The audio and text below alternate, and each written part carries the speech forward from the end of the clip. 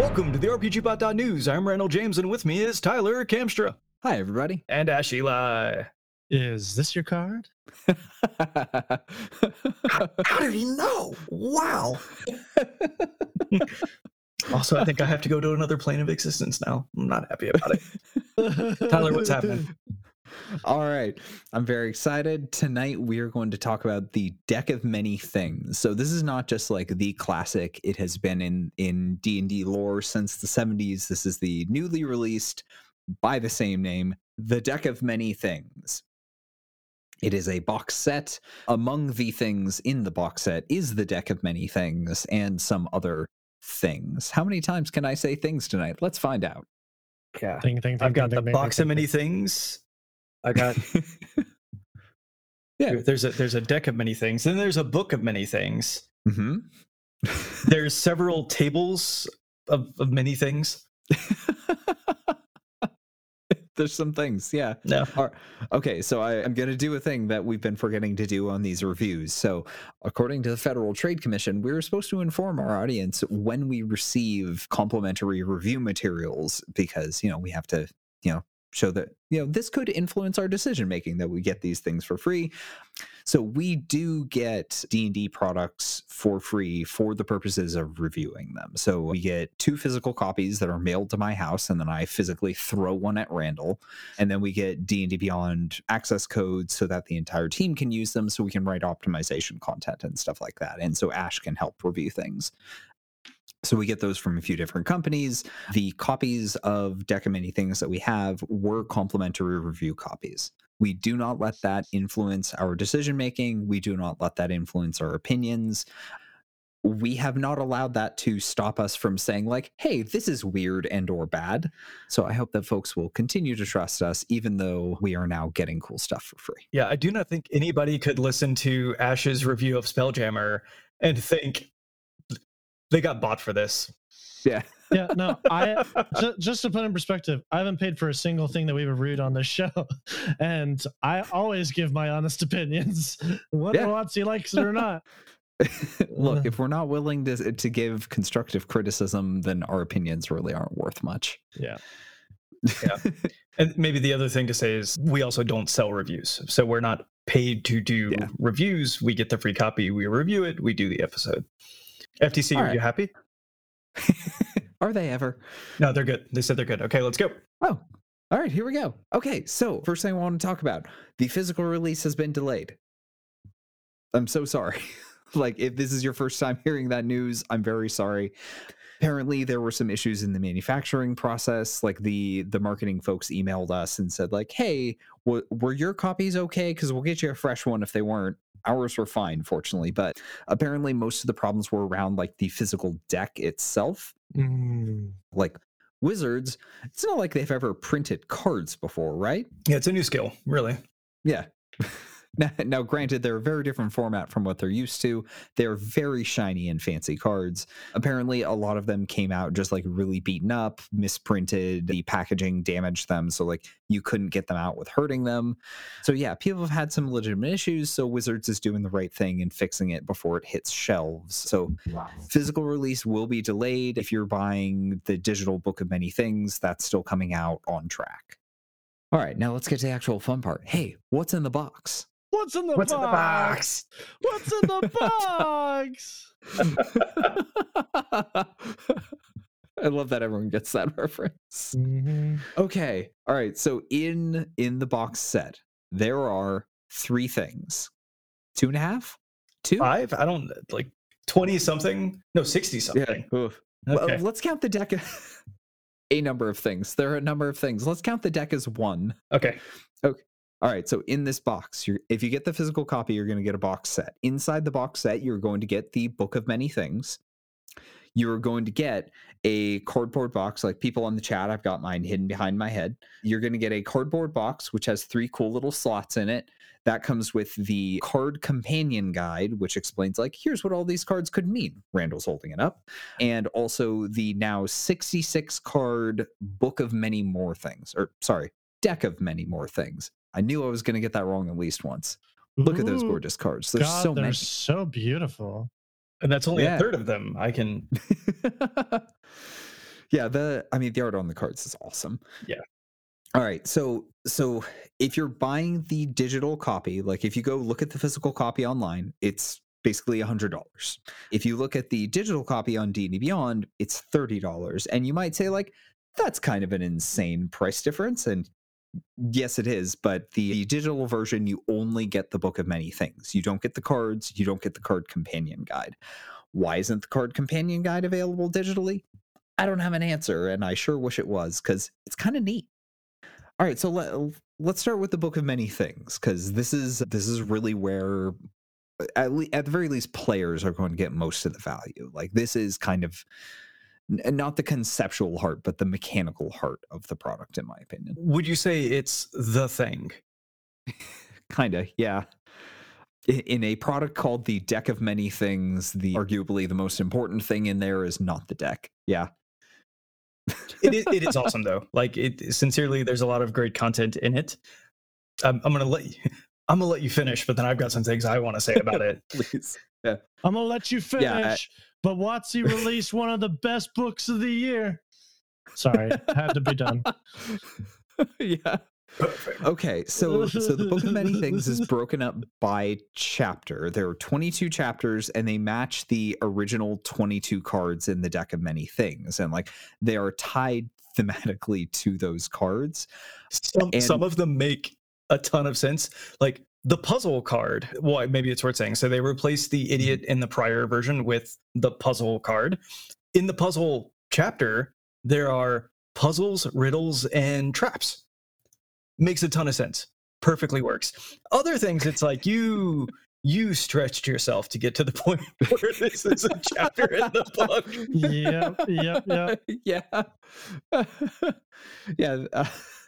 Yeah, I agree. Some of them are obvious, like the gem chapter is the chapter about treasure. Makes sense. Absolutely. Yeah. The flames chapter, NPCs? Obviously. Yeah. The rogues chapter, magic card decks. That doesn't make any sense. No, they're good at shuffling. So yeah. They said that it was magic card decks, Heroes of Destiny, and then they saved it with Rogues Gallery. There you go. That makes sense. Yeah. Way to land it. Yep. So they don't line up. They don't all line up perfectly, but yes, Rocco, the gem chapter is truly outrageous. Some of the items in there. Oh boy. Yeah. Okay. So people have, like, we've known about some of these character options and some of these magic items since the Unearthed Arcana that came out, like, mid last year, I think. There were like spells like House of Cards and the Cardomancer feat we saw for the first time. So like all those character options are in there for the first time. Or they were in that Unearthed Arcana. They're in there now. The House of Cards is no longer a spell. It's now a magic item. But other than that, most of them are pretty close. We've already covered all of those things on the site. So like magic items, the feat, the one feat, all of the spells, they're all up on our handbooks already. So go grab them. There's a ton of new monsters. Cardomancer's fun. I like it. Cardomancer's really fun. Yeah. So what is the Cardomancer for folks at home? So Cardomancer allows you to take a spell and put it on a card once per day. Let me bring it up here real quick. Where is it under? Is it Fates? Is that where it is? Oh no, it's under. Here it is. I got it. Yeah, it gives you prestidigitation as a cantrip. But yeah, the hidden ace is the best one because so it's an action and it must be a level for which you have spell slots that you imbue the card for 8 hours. While the card is imbued with the spell, you can use a bonus action to flourish the card and cast the spell. So you can turn an action spell cast or something or a longer spell into a bonus action. It's one action. My bad. Yeah. It doesn't have to be a one action spell, but something that's really easy to overlook. It has to be a spell on your spell list. Mm-hmm. It doesn't have to be a spell you know. Mm-hmm.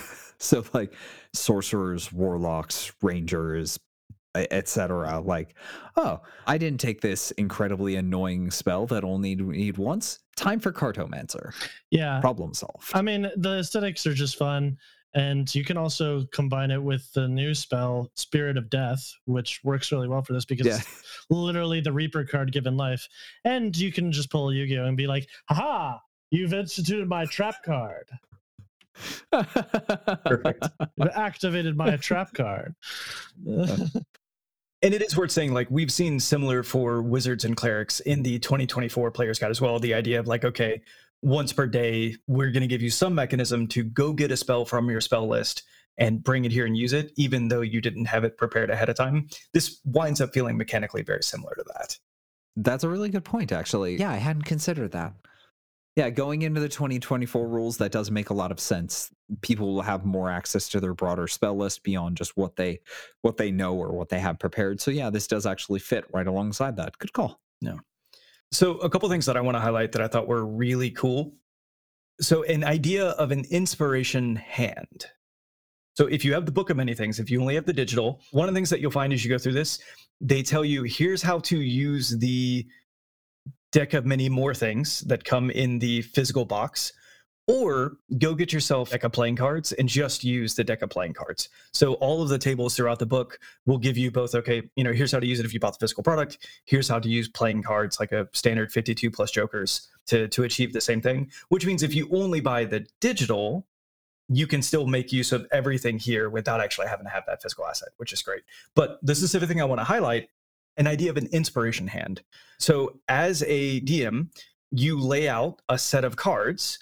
When you give inspiration, instead of giving inspiration, the meta currency that we all know and love for 5e, you allow someone to draw from the presented cards, and then that becomes their reward for inspiration that they get to use in the future. So let me give you what some of these things are.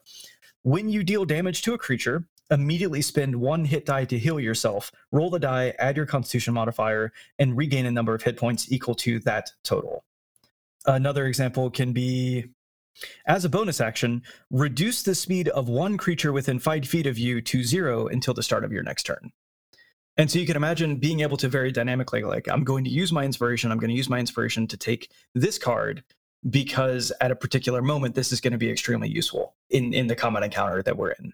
But yeah, if you ever wanted to play Gambit in D&D, you could do a really fun build with this. Like you could take the Cartomancer feat, Spray of Cards just feels in character, that new spell. And then there's a new deck. Like you could do the deck of many more things, but that's legendary, so you're gonna have to wait a while. Or you could get the deck of wonder, which is just an uncommon magic item, which most people start with depending on their level, and it has a lot of cool, fun effects that are not like as huge and gate breaking as the deck of many things. So you could just lean into your Gambit fantasy, which I'm gonna make a character like this at some point. The deck of wonders is specifically pitched as like baby's first deck of many things. Most of the effects are temporary. All of the negative effects are temporary. So like deck of many things does something bad to you, you're going to need a wish to fix it. Deck of wonders does something bad for you, just like hide in a hole for a day or two, you'll be fine. There are a couple of really nice permanent buffs that deck can give you though. So yeah, if you find one, just start drawing cards and hope for the best. Yeah, they give a really great guide up front in the book of like, okay, you have the starter deck, you have a role-playing focus. They actually give you like, if you want to build a small deck, you can build a deck that is very much meant just to encourage the players at the table to engage in role play. You can have one that's like super lighthearted, like nothing, like Tyler said, nothing terrible is going to happen. And then they also give you the deck of horrors, which of course is going to destroy everybody and you're not going to have a good time. Let's see. Okay, so we also got a ton of really cool monsters in here. Like there's a lot of lore. There's a lot of new lore. There's a canon explanation for where the deck came from. The woman on the cover, whose name eludes me right this second. Goodness, I had it like 30 seconds ago. Asteria? Asteria, thank you. Yes, Asteria. She is the first canonical example of an official D&D character with autism. She ties heavily into the story. Like the deck was created specifically because she had a disagreement with the goddess of fate, which, you know, have you ever disagreed with a god so hard that they created a legendary artifact that might unmake the multiverse? it's aspirational. Yeah. Yeah. You know? I can see that. Yeah. So she features heavily throughout the book. They're like, it does the D&D thing where they've got the little blurbs from the narrator, and those are all over the place. They're good. To read one, because it happens to be in front of me. Flumps are always friend-shaped. Are always friend-shaped? Friend-shaped. You never heard something described as friend-shaped? Nope. No? Dogs are always friend-shaped. Yeah. Wing lady in the chat. If not friend, why friend-shaped? Exactly. Yeah, exactly. Steph, like bears. Oh. No. Steph, no. Maybe don't hug a bear. I mean, did Grizzly Man teach us nothing? Oh, I missed this one. Hey guys, remember how we did an episode on hags super recently? Yes. Yeah. There's a new hag. The Fate Hag. They have legendary resistances. Oh, dang. Which I think where scary. is Look at this? that.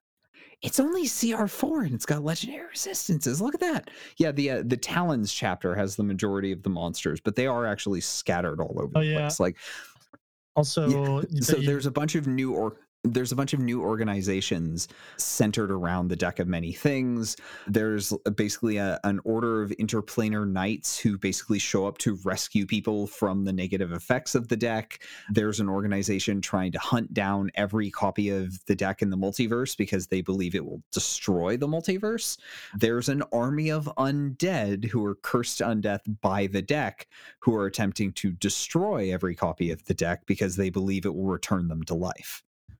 You mentioned Asteria. Her stat block's actually in here. Yeah. CR18, not bad.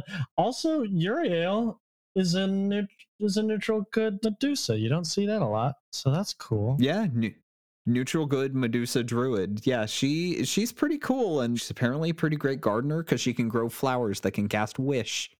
Which, like, what? Yep. Yeah, so Uriel and Asteria are arguably like the two mortal beings with more knowledge about the Deck of Many Things than anyone else in the multiverse, because, you know, Asteria's been there the whole time, and they have this garden, and if you come to them looking for help, they might give you a flower that can cast wish to undo the effects of the deck. Yeah, we got to talk to Mackenzie de Armas about the Deck of Many Things, the Book of Many Things, and one of the things that she pointed out, it's like, so we have this Medusa, and then we have Asteria, who really doesn't like making eye contact with people, and what better friends to put together than Asteria and makes sense. And a Medusa, yeah. Well, two things. First off, if you're like, ooh, Uriel sounds cool, I want to see her. Apparently, her home is located within the Outlands, and we just talked about Planescape, so there you go. They kind of connect in that way. But I also, the other thing I want to mention is that it looks like they're using legendary actions for these, which is weird. Yeah, which is weird considering that in Planescape they did away with legendary actions. They just used more reactions. Yeah. So that's odd. I wonder maybe if they hadn't gotten around. Yeah, I wonder if this book was in production before Planescape. Who knows? That's entirely possible. Like we've talked about on a couple of previous episodes where, yeah, they're phasing out legendary actions in favor of reactions. So I have to imagine the production time must have been longer because they had to spin up this whole cardboard box deck of cards thing. That's interesting. I don't think we're going to be able to figure that out on our own. We're going to have to actually try and get someone at Wizards to explain that to us. Yeah. Cool. Good catch, Ash. Mm-hmm. Okay, let's see. So I mentioned that army of the undead. Hey, the 4 horsemen of the apocalypse, they lead that army. Yeah. Yeah. Just, you know, if you ever need some cool roving army to just appear out of a portal just to mess stuff up, hand your players a deck of many things, and there you go. Set them running. There's also so much cool stuff in here. There's a Thieves Guild comprised of were creatures. So like the leaders are a were rat, a werewolf, maybe a were vulture or something like this. Yeah, there's a new were vulture. That's a thing now. A werewolf? Is that what you said? You know, it might have been. It's extremely rare. All right. So I think one of my favorite things in here, the star chapter, is full of ideas for your character's backstory. So this is where we get the new D&D zodiac. So I am not normally one who is into astrology, but you know, sometimes you throw a little D&D flavor on top of things, and I'll give something a try. All right, so guys, I'm going to ask each of you a very silly question. Hey, what's your star sign? You go first, Randall, because mine's complicated. But how can it be complicated? It doesn't matter. Never mind. I'm a Gemini. You're a Gemini. All right. Okay. So Gemini is what, mid-spring? Yeah, it feels right. You know, I actually posted a table on Twitter so I wouldn't have to do this live. Late spring. Okay, so Gemini maps to the sign of the key. You were born under the symbol of the child. You are an omen of insight.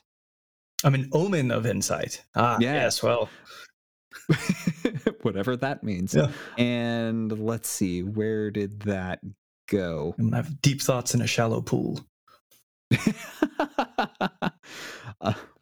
Let's see. So there's also like birthstone and color and a favorite ability score. There's a creature associated with everything. Yours is the cat. I'll buy that. Okay. I don't know why. All right, Ash, your star sign. Give it to me. Okay, so I'm on the last day of Aries, which means I'm a cusper, so I take traits from both Aries and Taurus. So you're either the sage or the throne. All right, so sage, the wise one. Omen of, where did it go? Why do they make me scroll? You monsters. Omen of imagination. Interesting. And then Taurus maps to the sign of the throne, the symbol of the everlasting, the omen of promise. Interesting. So, you know, cool stuff. And Sphinx and Dragon are the two. So Sphinx for Aries and Dragon for Taurus. I feel pretty good with that. Yeah. Feels nice, doesn't it? Feels nice. Yeah. So I'm a Capricorn, and people who follow astrology meet me and say, yeah, that makes sense. So Capricorn maps to the sign of the jester. Sounds totally like you. Yeah, the symbol of the Nilbog. If you're unfamiliar with Nilbog, it is goblin backwards. It is a goblin magically imbued by the god of goblins to either make sure that goblins are sufficiently chaotic or to make sure that they're actually doing what he wants. But it's basically like, I am a goblin sent from God to mess up whatever you are doing right now. Mostly fellow goblins, but everyone. Their famous feature is that damage actually heals them. My associated creature, goose. Ha! Feels right. It feels for folks at home. Right. Tyler hates birds. He's never seen a bird and be like, oh, I'm glad that thing exists. Hates birds. Of all the birds, his most hated bird, you think it's goose. It's not. It's a seagull. But his second most hated bird, absolutely the Canada goose. Why do you hate birds? Just, it's really not all birds. There are a lot of birds that I look at and be like, that's a perfectly fine bird. It's mostly just the birds that I interact with on any regular basis are just the worst. Like, you don't actually interact with nice songbirds because they're like, that's a human. I'm leaving. It's like, I'm sad now. Geese, they'll mess up your life. Oh, yeah. Seagulls, they're going to steal your snacks right out of your hand. Yeah, the hissy cobra bird. No, you know what's worse than geese, though? Swans. Swans are assholes. When I lived in Virginia, we had the complex bought swans to live in our pond to chase away the geese. Did it work? No, you would then just get chased by geese and by swans. It was awesome. Yeah, our attack swans, the geese were fine. They were cool with the geese. Humans with small dogs, though, absolutely not. I once saw a swan bully a goose, and I thought, this is fine with me. I'm fine with this. Justice, finally. Exactly. All right. So, Deck of Many Things. Honestly, we could talk about the Book of Many Things forever. It's 22 chapters. Every single one of them is full of really cool stuff. Like, it sticks to the theme of each of the cards mostly, but it does mean that, like, if you read the book cover to cover, it might feel a little bit like a hodgepodge because the topics vary so much within the book. But at the same time, you can pick up the book, read one chapter, and be like, I have so many cool ideas now. I'm very excited. Yeah, it's a bit of a chaotic nightmare. Maybe not organized the best, but I like that they stuck to the theme, which is cool. Yeah. Okay, so let's talk about the cards themselves. Honkules, yeah. Okay. The Monsterizer. Yeah. Last Spooktober, I made a monster every day. One of the monsters I created was the Honkules. It haunts the edge of lakes, flexing and working out, and it kills you by hoisting you into the air and dropping you. God, Honkules. Did Wing Lady name the thing? Geese. I think she may have. Yeah, I think so too. That's my memory of this. Yeah. All right. Sorry, the chat is still laughing about geese. Okay, so there's a new deck of many more things, 66 cards. So they set out to expand the original deck of just 22, which has been basically unchanged since it was first introduced in the 70s. But the beneficial cards generally tended to favor like specific groups of characters. Like there's a card to get a magic weapon, there's a card to get a magic suit of armor. And if you're not a character who uses either of those things, those cards are basically useless to you. Like I once played in a game where I had a high-level wizard draw from the deck of many things. I got it's either star or common, I can't remember. The one that gives you a magic weapon, I got like a plus 13 bow that I wasn't proficient in. It's like, great. The entire campaign is just me figuring out how to sell this thing. It's worth a country. So yeah, there's a bunch of new cards that they'll grant more magic items. There are cards that will permanently increase your ability scores. There are some new dangerous cards. So like you're going to have to go buy the thing and look at the list because I can't remember them off the top of my head. And I'm not going to read 66 entries from a table. But the art on every single one of them is gorgeous. Like the cards are big and chonky. Randall, what are you holding up? It's terrifying. Oh, the skull card. Yeah, look how scary that guy looks. Yeah. The skull, famously, you draw it. You must fight an incarnation of the Grim Reaper. If anyone steps in to assist you, they must fight their own. You get a Grim Reaper. You get a Grim Reaper. Yeah. Like there's a piece of art in the book of a guy drawing the death card. It's just some dwarf like sitting in a tent by himself. Like he's in pajamas and he draws the card and like the Grim Reaper pops out of it. It's like, oh, I'm dying. Yeah. If you're familiar with tarot cards at all, like a lot of these will feel conceptually familiar. The size of the cards is the same. You can use them in very similar ways. And the accompanying card guide is written specifically to help you do that, like to do tarot style readings of the deck of many things. And, you know, I'm not a person who believes in fortune telling or prophecy or any of those things, but like you could use a tarot deck to like, I can lay out some cards and based on the symbols and the things associated with them, I could make up a pretty cool story. And that is exactly what this is for in a lot of ways. Yeah. Speaking as someone who, in my main Pathfinder game, I play a Witch Harrower, which is Pathfinder's version of tarot cards. They built an entire prestige class around using cards. Very fun to do.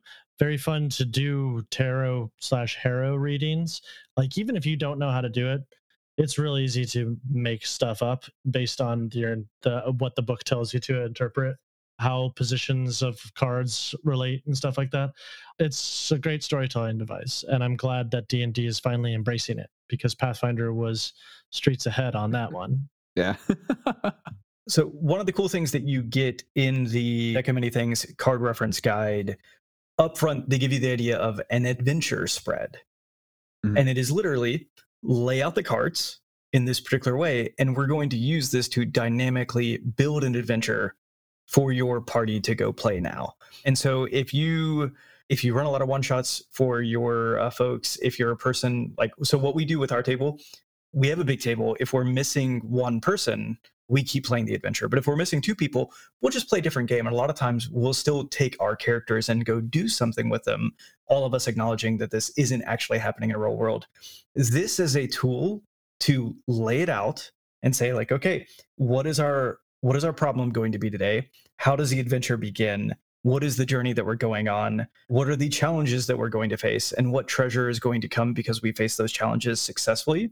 And then finally, who's the BBG of this one-off event that we're doing, it's a really cool way to lay it out that you can basically walk into a session and just make it happen. Yeah, if you're ready with the improv, if like you can pull up some stat blocks real quick, like you can throw an adventure together really well like that. Randall and I were lucky enough at Gen Con, we got to play in a game run by Mackenzie Darmus, who's one of the lead designers on Deck of Many Things. She, sat us down at a table, spread out some cards, came up with an adventure on the fly. It was really fun. She did good. I mean, obviously she's a professional. She's very good at this. But yeah, like you could do this at home without that much work. They set you up for success. It's pretty cool. Yeah, it's a cool little book. Yeah. It's a cool little book indeed. If you've enjoyed the show, please rate and review us on Apple Podcast and rate us on Spotify or your favorite podcast app. It's a quick, free way to support the podcast and helps us to reach new listeners. You can find links in the show notes. You'll find affiliate links for source books and other materials linked in the show notes, as well as on rpgbot.net. Following these links helps us to make this show happen every week. Something cool that my DM does for my harrower, this isn't raw, but if people like this idea, they can steal this for their characters. My witch's patron speaks to me through the cards, and so every day I lay out a spread of cards, and based on because in the Harrow deck, each card has one of the 9 different alignments and has a ability score attached to it. It's one of the suits. So based on the first card that I reveal gives me a task based on its alignment. And then, so there's 3 cards in the middle. So I can flip up each card one at a time. And if I don't like the assignment for that particular card, I can flip up the next one and see if that one's better. And then the outer cards that he has me put out, that's how much of that thing I have to do. So an example would be for like neutral evil. If neutral evil were to come up, that's just straight blood. I have to give blood to sacrifice blood to my patron, my own blood. And then one of the outer ones, like if it's strength, it's like a little bit of blood. If it's charisma, it's a lot of blood. And so there's like one of them is like act of charity. One of them is get to know someone intimately that's not a party member. Another one is just give gold to my patron. Another is take blood from a willing person or take blood from an unwilling person. So it's really just kind of dependent on what and the task that is set before me that day. First off, I get bonuses from the cards that I pick up. That's just my base harrower stuff. And if I accomplish my task for the day, I gain patron approval, which works out to my patron helping me in certain circumstances. Or if I don't fulfill that task, my patron loses approval, which can backfire on me. So that's a cool way you can institute a sort of like harrow or a tarot reading into your games. Very cool. That's really cool. I want to borrow that for a warlock. That's neat. It's very cool. It's very cool.